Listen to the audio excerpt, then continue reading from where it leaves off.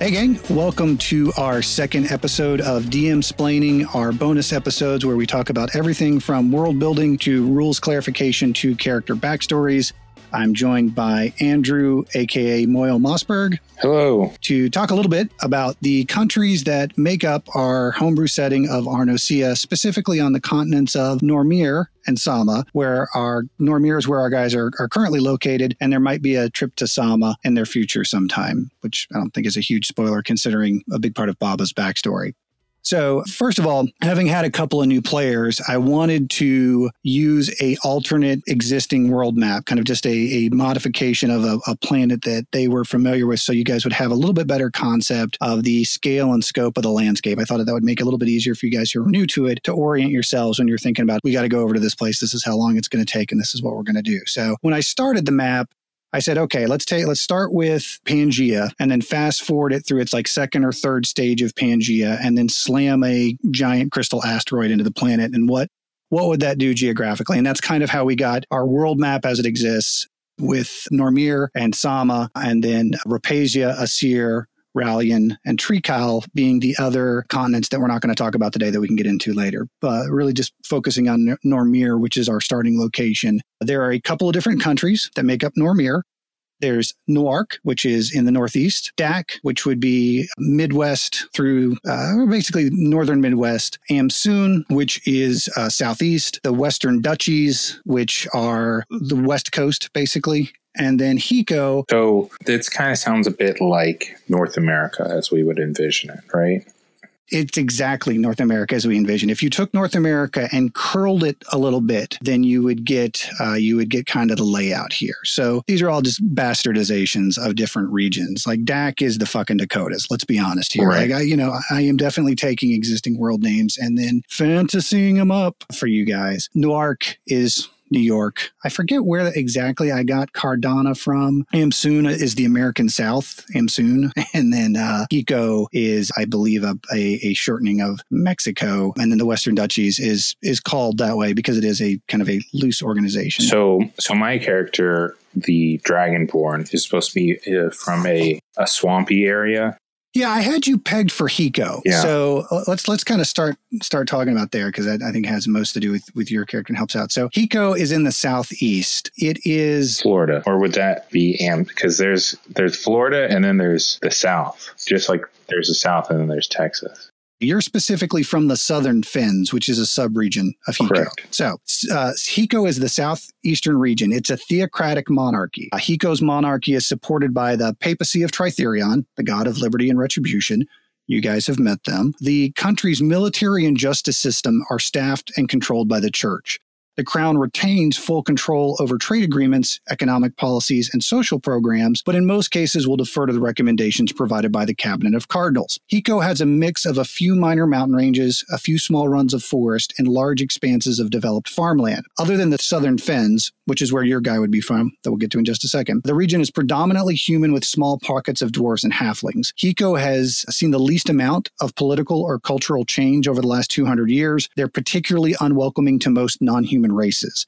Hiko has attempted to position its capital of Trith, as a sister city to Amsoon's Orlan, but Amsoon has rejected any overtures. Hiko has attempted to present Trith as a potential alternate location for the Seat of Nations, but due to the country's attitudes towards non-humans, it's not gained any traction with the other member nations. Other than Amsoon, Hiko is the only other country in Normir that maintains a standing military force. While not banned, arcane magic is typically viewed with suspicion. The religion is almost exclusively Tritherion-based. So off of that, you've got a big peninsula, which would be the Southern Fens. And while it's technically a part of Hiko, the Southern Fens is generally ignored by the Crown and Church as long as the Mercantile Guild continues to produce regular payouts for their operations in the area. The Fens is a huge peninsula off the southern coast of Normir, distinguished by a vast river delta produced by the southern end of the Serpent's Path River. Almost exclusively swamped, the area was avoided by the colonial expansion conducted by Hiko prior to their participation in the Treaty of Nations. Rumors of vast oil reserves prompted the Mercantile Guild to purchase exploratory rights to the region. The Mercantile Guild has set up drill platforms, elevated cartways, and trading hubs to support their interests. The mercantile developments were welcomed by a dwarven offshoot unique to the region, Stilt Dwarves, but they've been met with mixed reaction from the other communities. a mix of humans, half-elves, dragonborn, stilt dwarves, lizard folk, tabaxi, triton, turtle, yuan-ti, kobolds, and goblins live in this area. Drill platforms are almost exclusively populated by dwarves. Trading centers tend to be very diverse, and species diversity in the local communities vary wildly from village to village. Religion is focused on deities favoring the sea, magic, nature, healing, sport, and racial patrons. So within that, you've got these buttes that are mesas, whichever is appropriate. I'm not really sure. What's the difference between a butte and a mesa? Mesas are flat. I think a butte is just a mountaintop. Okay, so then these would be mesas. So you have these huge mesas that rise up out of the swamp in a few spaces, and those are the traditional home of the different chromatic and metallic dragonborn clans. So Moyle would be from one of these huge mesas in Hiko in the Southern Fens, and that's where you would have originated and then traveled out from there as a sailor. So because of the amount of river trade that takes in there, it'd be very natural for you to migrate to being a sailor from that area. I just want to clarify for the listeners, the only difference between a mesa and a butte is its size. Most geographers say a butte is taller than it is wide, while a mesa is much larger, slightly less elevated feature. Buttes are created as streams slowly cut through a mesa or plateau. So the famous three, I think it's called Monument Valley in Arizona or New Mexico. Those are all, I think they're pretty interchangeable. Okay, so we can say that Moyle's from a big butte, though. I think that works better for his character. So a big butte and a even bigger swamp. Yep, a big swampy butte. Okay, it's like the Legion of Doom that comes out. Yeah, it's very much so. So that's the southeast of the continent. North of Hiko directly would actually be Amsoon. It's the East Coast central region of kind of the North American modified map that we've got. It's a stratocracy ruled by the Parliament of Lord Commanders. While the country is ruled by the military bureaucracy, the regional structure is rooted in the feudal lordships that passed along family lines under the country's original monarch. The country is segmented into baronies managed by a Lord Commander. While that's technically an inherited position, the military nature of the culture has effectively installed a meritocracy, under which lordships will pass to whomever the current lord supports as worthy. It's not uncommon for a lord to adopt an officer or soldier who distinguishes themselves to be next in line for the position. If they do not feel a natural-born heir is worthy, or should the heir decide to abandon their post, like they really want to be a bard when they grow up, then they absolutely can do so. So there is it's not a true patrilineal, inherited ruling position. It's like in Gladiator, at the beginning of Gladiator, where Marcus Aurelius is supposed to take over, even though he's not the son of the current ruler of Rome. Exactly. It's, whoever does the best job. But also that kind of gives if the firstborn son really just doesn't want to do it, he can just bail out without being, thrown out of the family. There's a little bit more flexibility there because they don't want somebody forced into the business and they don't want somebody who's not competent as well. But this is a ruling for life, essentially. Like if you take the position, you're there until you retire. Yeah, until you would choose to retire. Okay. So, which originally that was a much shorter time frame due to the military conflicts. But since we're in a relatively extended period of peace, you do tend to see older rulers at this point. There's less turnover because there's fewer large scale battles. Capital city of Amsoon would be Orlan. It's located in the Godsword Peninsula, which houses the seat of nations where the allied countries of Normir, Ropassa, and Asir gather to discuss and plan for the Divine Summers and the repercussions of these events. A number of independent military institutes and martial monasteries are spread across the region and are supported by government funding. College of Swords bards tend to have their backgrounds rooted in Amsoon. Other than Orlan, larger cities are grouped around the seat of each barony. A single small mountain range houses the sole dwarven and gnomish community in the region. There's diverse agricultural endeavors spread, which range from citrus groves in the east to heavy grain production in the west. There are pockets of heavy forest spread throughout the region. Races would include humans, dwarves, wood elves, halflings, gnomes, orcs, half-orcs, goblins, hobgoblins, bugbears, tritons, centaurs, and minotaurs, which is a fairly diverse and somewhat interestingly monster-heavy spread, but some of the typically martially oriented non-human races have really found a home here because they've been able to come in and prove their worth and be adopted into the culture. So like definitely in Hiko, they would see a minotaur as a monster. It's just a bullheaded dude here. Amsoon provides the military support for other countries under the auspices of the Seat of Nations. Religions tends toward deities honoring law, war, death, healing, and then again, racial patrons. To the north of that, Nark is the northeastern peninsula of Normir. It's a magocracy. It's run by a council of 3.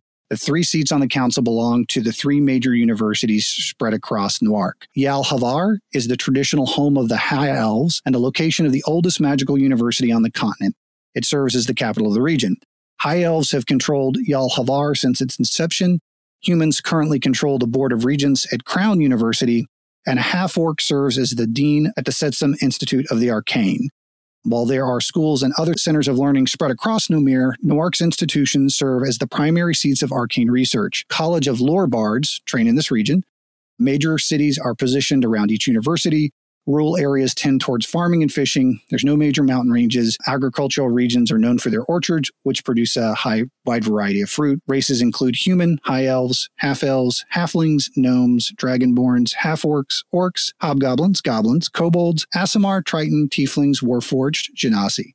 It's a high education level, very advanced magical tech level. One of their primary exports is magic tech. Very politically liberal, but steeped in bureaucracy. A wide diversity of races in all areas, extremely diverse religious base. The universities have encouraged all the major priesthoods to establish abbeys in the area because they partner with these abbeys to study the interaction between divine and arcane magic. So this is actually where Fate is from. Fate went to Coralon Mages Academy, which is a smaller university in Newark. He plays it up like it's a really big, super fancy one, but it's not quite a community college, but it's certainly no Yalhavar. But it's not a vocational school. No. Is the architecture that predominates these areas, does it vary wildly between each of these regions? Yeah, absolutely. So Newark, think Ivy League schools dotted with mage towers. Like when you think of Harvard and Yale and the grounds that surround them and spread out there, that old Northeastern, a lot of brick, a lot of towers that are associated with the mages. Amsoon, you tend to get a lot more brutalist architecture. It's very military. It's very practical. It's very thick. The Southern Fens, it's more practical.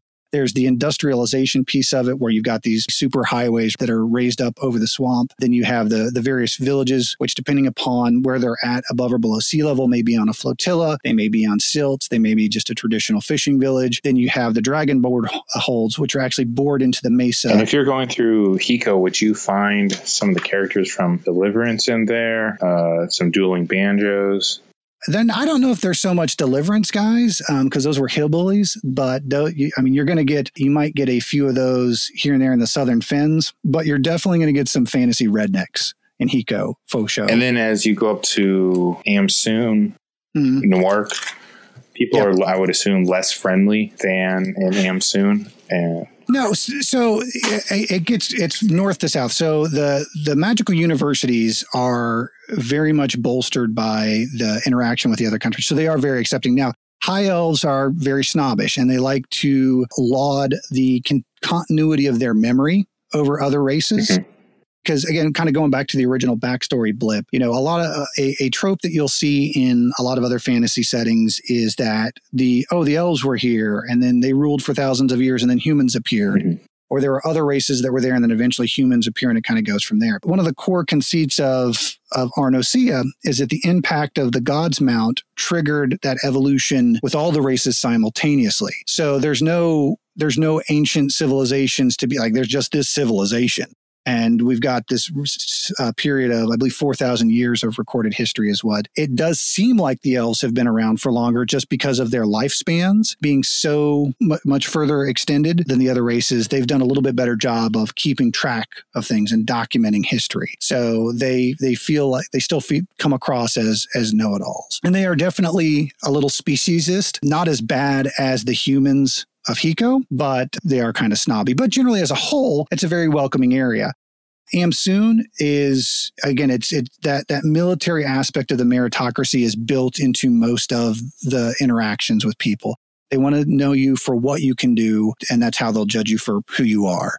Hiko is human centrist and very, if you're human, that Hiko hospitality is well known. And then the Southern Fens is fragmented enough that there's not a prevailing opinion of it. You get the stilt dwarves are very industrial, the individual little villages, it just depends on the village that you come across. I want to hit Dak real quick in the Western Duchies, and then we'll hit Cardana and then Sama, and then a couple other points real quick.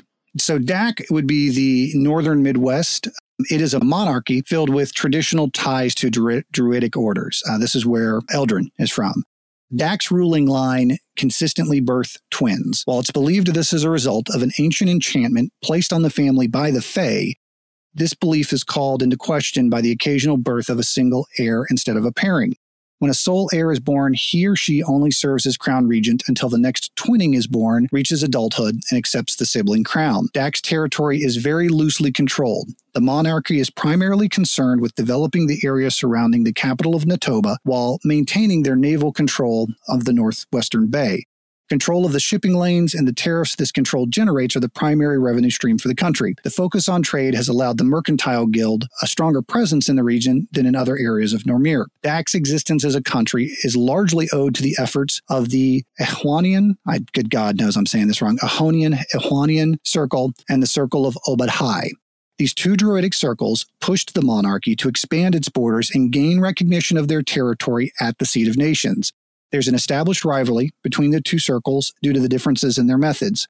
The Circle of Obad-Hai acts far more severely in meting out justice to anyone that they would deem to be enemies of the forest. Wood Elf communities spread through the area vary from more peaceful to more militant based on which circle they support.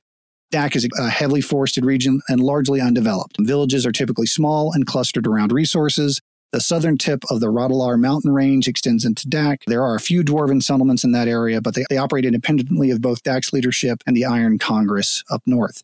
The monarchy has signed a writ of commerce with the Mercantile Guild, which allows the guild to support logging, trapping, and mining operations in the area. Both circles monitor these camps. So, and Dak is, as we know through some of the conversations we've had with Eldrin, very subject to incursions from the Fae and brushes up against the Feywild in a couple of places. So it's been important for some of the rangers that are associated with either the Wood Elf communes or compounds to monitor those areas. So there's two major thin points, one controlled by each circle, which have the potential to serve as stable portals to the Feywild. Incursions from the Fae are typical throughout the region when natural or magical conditions create flash portals. Villages in the area are very superstitious and wary of strangers due to the frequent presence of the Fae in the area. College of Glamour bards come from this region and will likely have spent time with one of the druidic circles. Races include humans, wood elves, dwarves, gnomes, dragonborn orcs, half-elves, furbolg, kenku, tabaxi, shifters, kobolds, goblins, and bugbears. Other than the capital city, which is moderately diverse, species distribution occurs in small pockets. Villages and tribes will typically only house about 2 to 3 species, and other than the druidic circles, religions tend toward natural aspects and racial deities. Good question. What is the Fae? So the Feywild is one of the two dimensions in the cosmology that is seen as kind of a mirror realm to reality. Shadowfell would be the opposite. So Feywild is what would be considered in typical Western literature as the Fey folk or stories of the Seelie and Unseelie court. So very, very much the realm of fairy from traditional fantasy literature. Okay. So a thin point is kind of where the dimensions are kind of close to each other, the reality we live in and the fairy dimension or possibly the Shadowfell, but I guess we're not going to. I don't know that you guys are going to mess with the Shadowfell a whole lot, but it will come into play potentially with one of the settings later on. But yeah, so basically because of the nature of this area, there's something to it that creates, if you think of the like two really kind of stout pieces of fabric laying against each other where they've been worn thin and now you can actually see through both of them.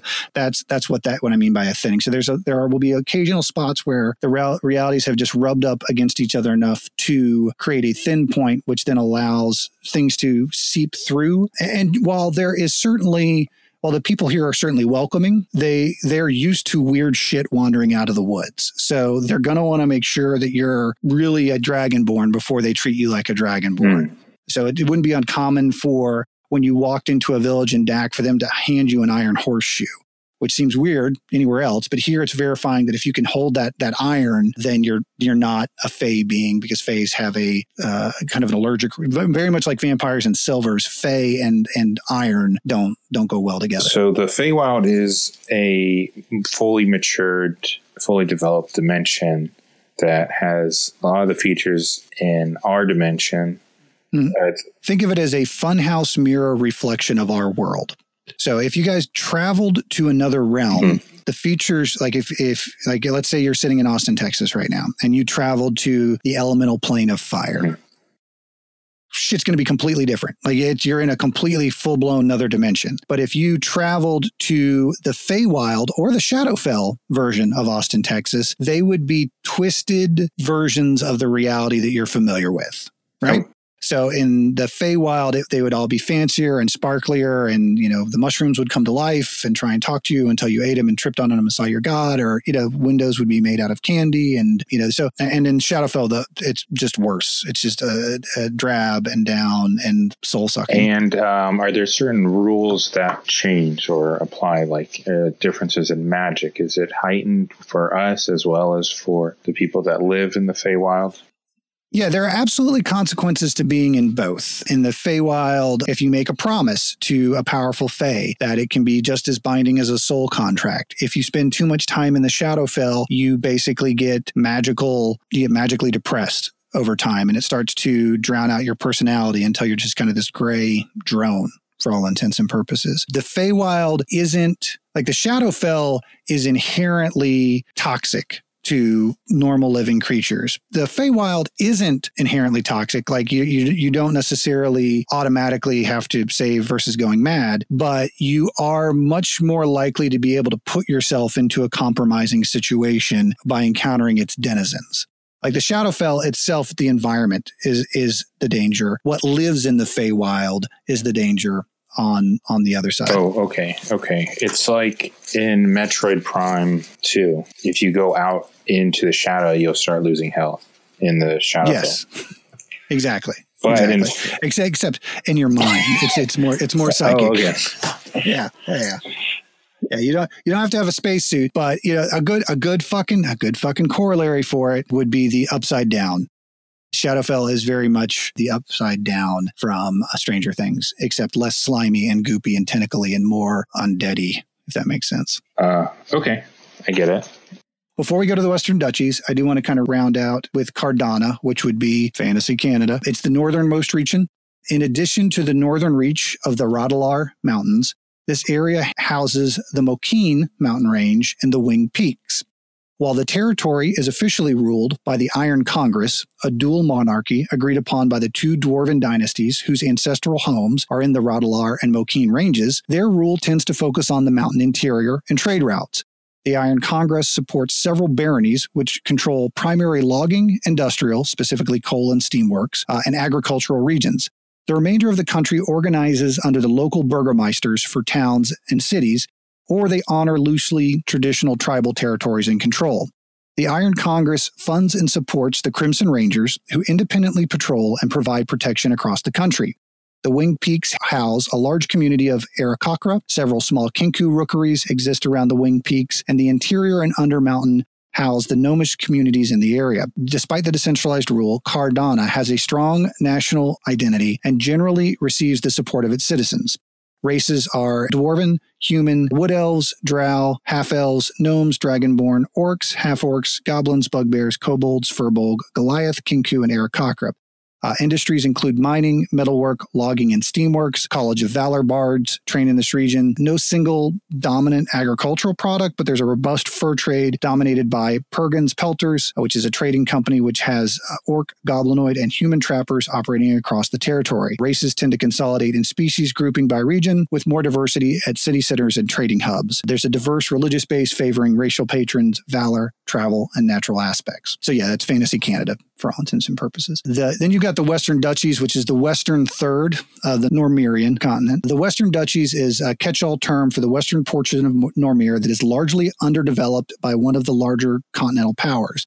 The term was coined as a joke by the scholars in Newark to describe what they considered a lawless backwater, but the phrase caught on and has been adopted across the continent. As political development on each continent tends to be focused on areas closest to the Godspire, this area will likely remain uncontrolled until a resource is discovered that drives expansion or one of the local factions can consolidate enough power to gain recognition. There's no central government or organization across the duchies. Control of areas shift from collection of city-states, warlord territories, tribal lands, mercantile claims, monastic collectives, cult lands, and the like. Distinguished by the Broken Spine mountain range on the eastern border of the region, the terrain ranges from desert in the south to deep forest in the northwest, and pretty much anything goes kind of in this region. So the cultural development of the entire world and these two continents that we're specifically talking about today is focused more closely to the east coast of these two continents and the west coast of the eastern continents, because that's what puts them closest to the God Spire. So the God Spire is this giant crystal mountain that sits in the center of the Atlantic Ocean, like traditionally where people would think Atlantis was if you were looking at our map. And one of the things that it does, besides housing the deities of the planet, is create a churning current which spins around it, which actually allows for accelerated trade in those regions. So generally, it's been more profitable and easier to develop trade routes with other continents along that edge of the whatever continent is facing towards that particular mountain.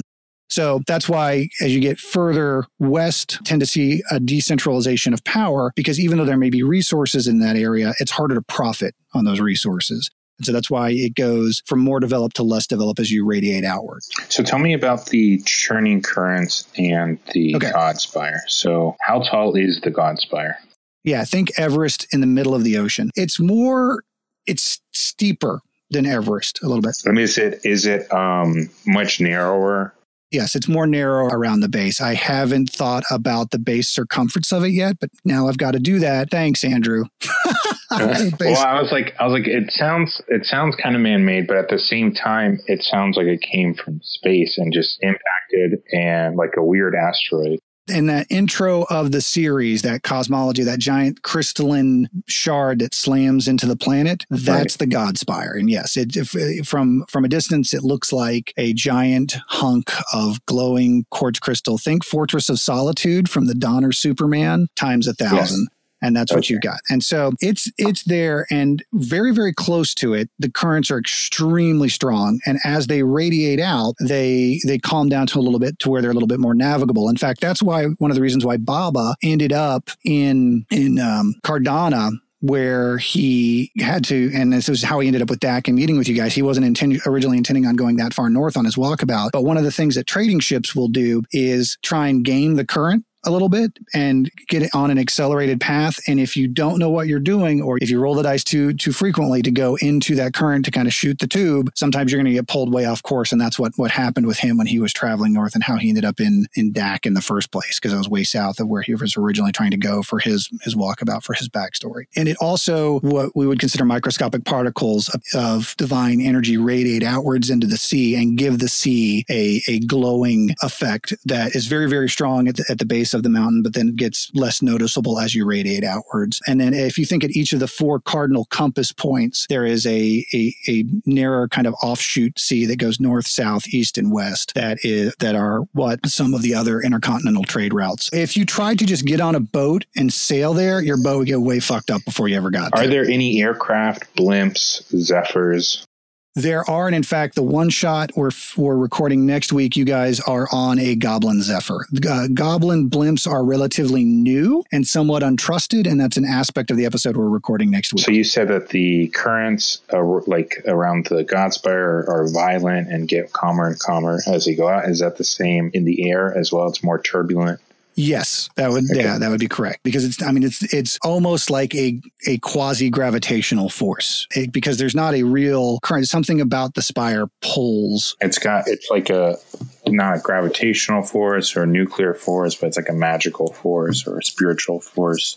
All right, real quick, I want to hit on a couple of special notes. Specifically in Normir, there are two other features that we want to talk about, one of which is the Winding Ways. The Winding Ways are a series of arcane roadways along the major trade routes between each country on Normir. The Winding Ways are built and maintained by the Mercantile Guild, which the Mercantile Guild successfully lobbied to have the Winding Ways included in the Treaty of Nations under the premise that having established trade routes maintained and protected by a neutral third party would ultimately serve the member nations. The ways, in fact, have become very beneficial to the financial, political, and social development of the countries they connect, but the ways also serve to give the guild a foothold in every major country across the globe. The ways provide a slight boost to travel speed, magically discourage wild beasts from approaching, and softly glow at night. The roads also provide a very limited level of protection from travel-related injuries to any mount or person directly on the path.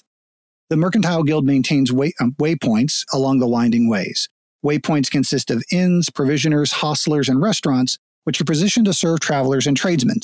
These businesses are all owned or licensed by the Mercantile Guild, Duckies, for example.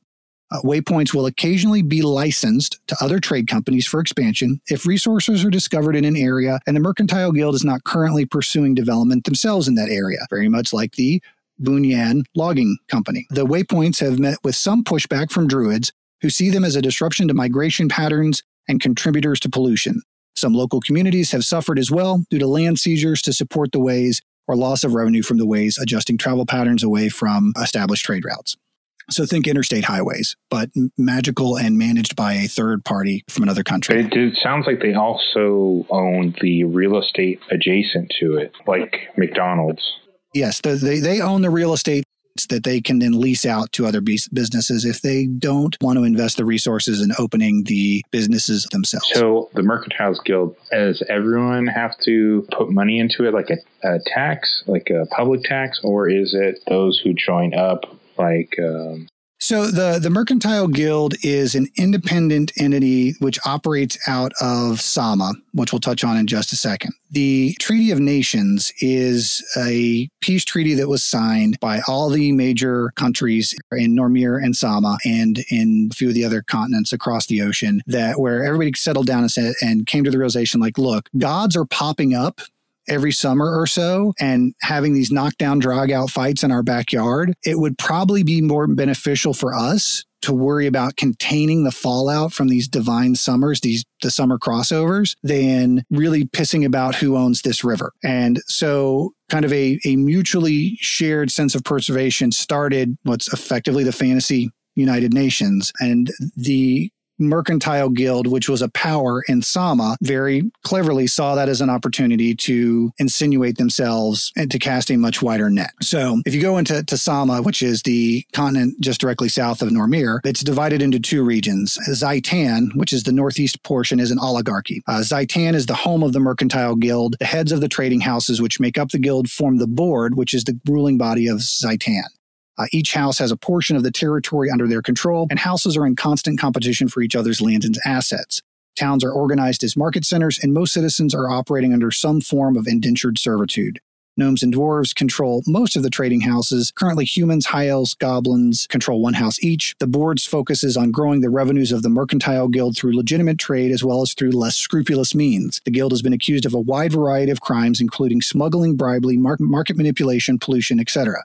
However, no concrete proof has surfaced which has implicated the higher levels of management of the guild. It set its eye on expanding into the Verdant to harvest the resources there for exploration, but it has been hesitant to engage in open aggression against the local groups that oppose their advance. Races typical to the Zaitan area are humans, dwarves, gnomes, high elves, Goliath, Kinku, Tabaxi, centaurs, lizard folks, tiefling, kobolds, dragonborns, turtle, and Yuan-Ti. So within the Treaty of Nations, there is a segment of funding from each one of the countries to pay for the upkeep, to fund the Mercantile Guild, specifically for the Winding Ways. The Mercantile Guild provides most of the support and collects most of the profit associated with that. So while there's a little bit of money that comes from the member nations of the Treaty of Nations, a lot of that, they're collecting a lot of that money themselves, and they got their fingers in a lot of different pies. Like they put in all the raised highways in Hiko, and they're making a mint off of the oil that's coming out of the southern fens, which is being pumped out by the stilt dwarves as they work on creating a more traditional combustion-oriented engine for the driverless carriages. And yes, I said driverless carriages, not horseless carriages. I said that once in the episode, and I'm fucking sticking to it. Driverless carriages that have been being created through magical means as well. So there's they've got their fingers in a lot of pots, some of them legitimate, some of them a little illegitimate, and yes, some of that is funded by tax revenue from Fantasy United Nations. Are they the ones holding back the Western duchies from being more developed? Or no, like if there was something really out in the Western duchies that they really wanted to get, they would go and fucking get it. But the Western duchies are just further away from the Godsmouth, so people haven't been as interested in them. You know, it's more difficult to do business out there, basically. And so it's created kind of a more open and lawless area. Now, tomorrow, if somebody discovers fantasy uranium in one of those sections, boom, Mercantile Guild may be out there after it. If one particular cult or city-state or plot of land establishes a strong enough area to hold it, maintain it, and apply for membership into the Seat of Nations, that may establish it as a real country. But the main conflict right now for the Mercantile Guild is actually in Commonwealth in an area called the Verdant. The Verdant is a huge undeveloped expanse of rainforest, open plains, and mountain ranges. It's populated by pocket communities of a diverse variety of races at various levels of development. There are several trading centers supported by the Mercantile Guild, which act as a valuable trading hub for citizens of the Verdant to export rare goods and serve as the primary point of contact for outsiders. While there's no central government, the area is fiercely protected by a collective of Green Knight paladins, druid circles, tribal shamans, and nature priests. Races include humans, dwarves, halflings, wood elves, furbolg, Goliath, Aarakocra, Kenku, Tabaxi, centaurs, lizardfolk, tiefling, kobolds, dragonborn, turtle, and Yuan-ti. Religions are all but nature and racial deities are preferred. This is where Baba comes from, is the Verdant, and that's where his tribe and the houses that made up his tribe were from as well, as from that region. So this is, think if you've got a extremely hyper-capitalist organization that is bordering just this massive pool of resources on the rainforest, their focus right now is how to get in there without getting blasted to pieces, because while Sama doesn't have a local government, it is very, very, the tribes have a loose affiliation and are willing to push back about. So there's a little bit of a conflict at their border as they work to encroach on that green space. Okay. The only other thing that we haven't talked about is Taliesin, the city of adventurers. Tal is an independent city-state which sits at the intersection of the borders of the Western Duchies, Dak, and Emsoon. While Tal is not officially recognized in the Treaty of Nations, its existence serves a role for all the nations in Normir, and none of the ruling parties are interested in open interference. Only Hiko and the Mercantile Guild have been shown to engage in any clandestine political activity in the city.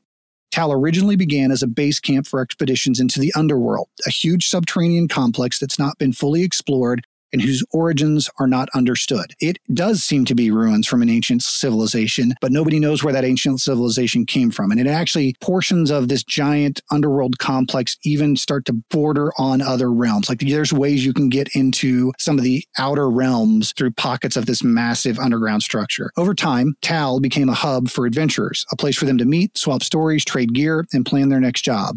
Tradespeople saw an opportunity and gathered to service the adventuring parties who were spending more and more time in the area. The camp expanded into a village and then into a town and eventually into its current form as a huge walled metropolis. Individuals who were in the business of triggering curses, challenging dragons, aggravating liches, and generally looking for trouble for profit discovered they now had a place they could call home without worrying that their presence endangered their surrounding community. Guilds formed supporting the general adventuring community as well as specific professions. These guilds negotiate contracts with the countries of Normir that allow their members to act as independent operators within their borders.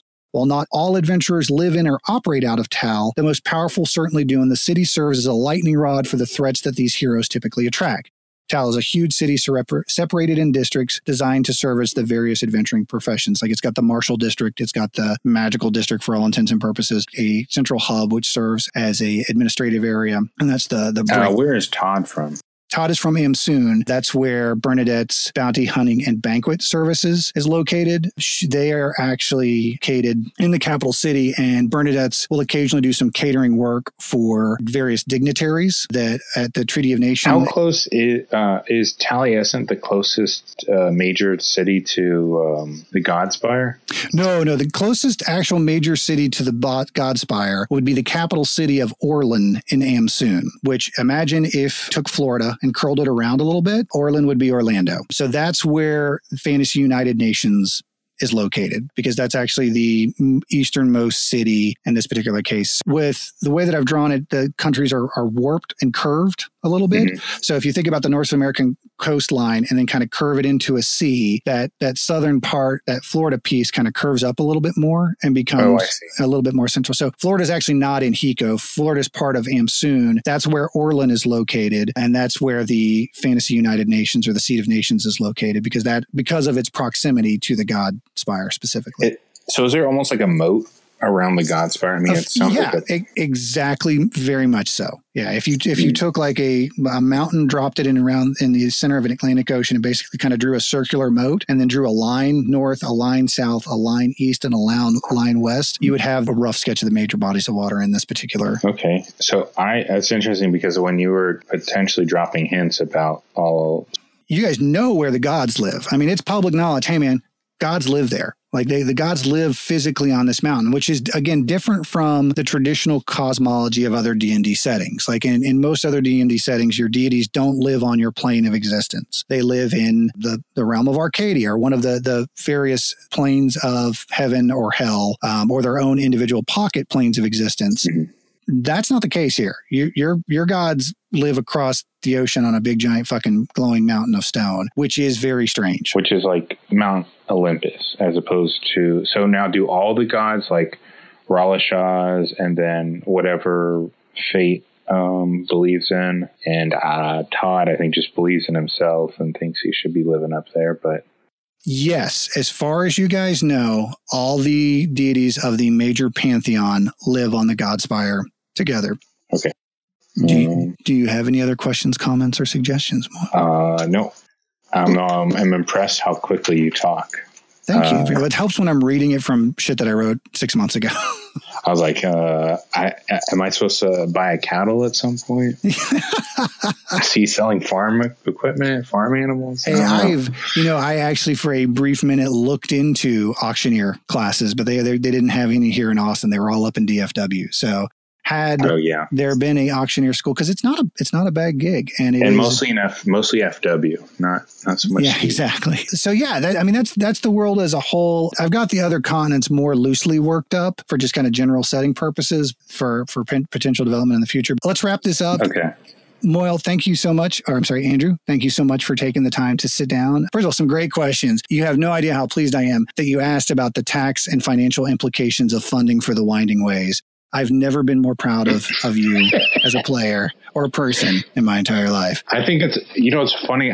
As you're saying, I didn't even think, but the episode I listened to you in of the Not Our podcast, you were asking about the taxes, and you're like, well, I'm going to be the money man here. Yeah. Yes, I made a sociopathic accountant for my last character. Yeah. That was kind of the route that I was playing. So, all right, we'll wrap things up. Thank you for this is a lot of fun. So I'm really enjoying this. So. Well, cool, man. I appreciate it. I'll talk to you later, bud. Okay. Bye-bye. Bye.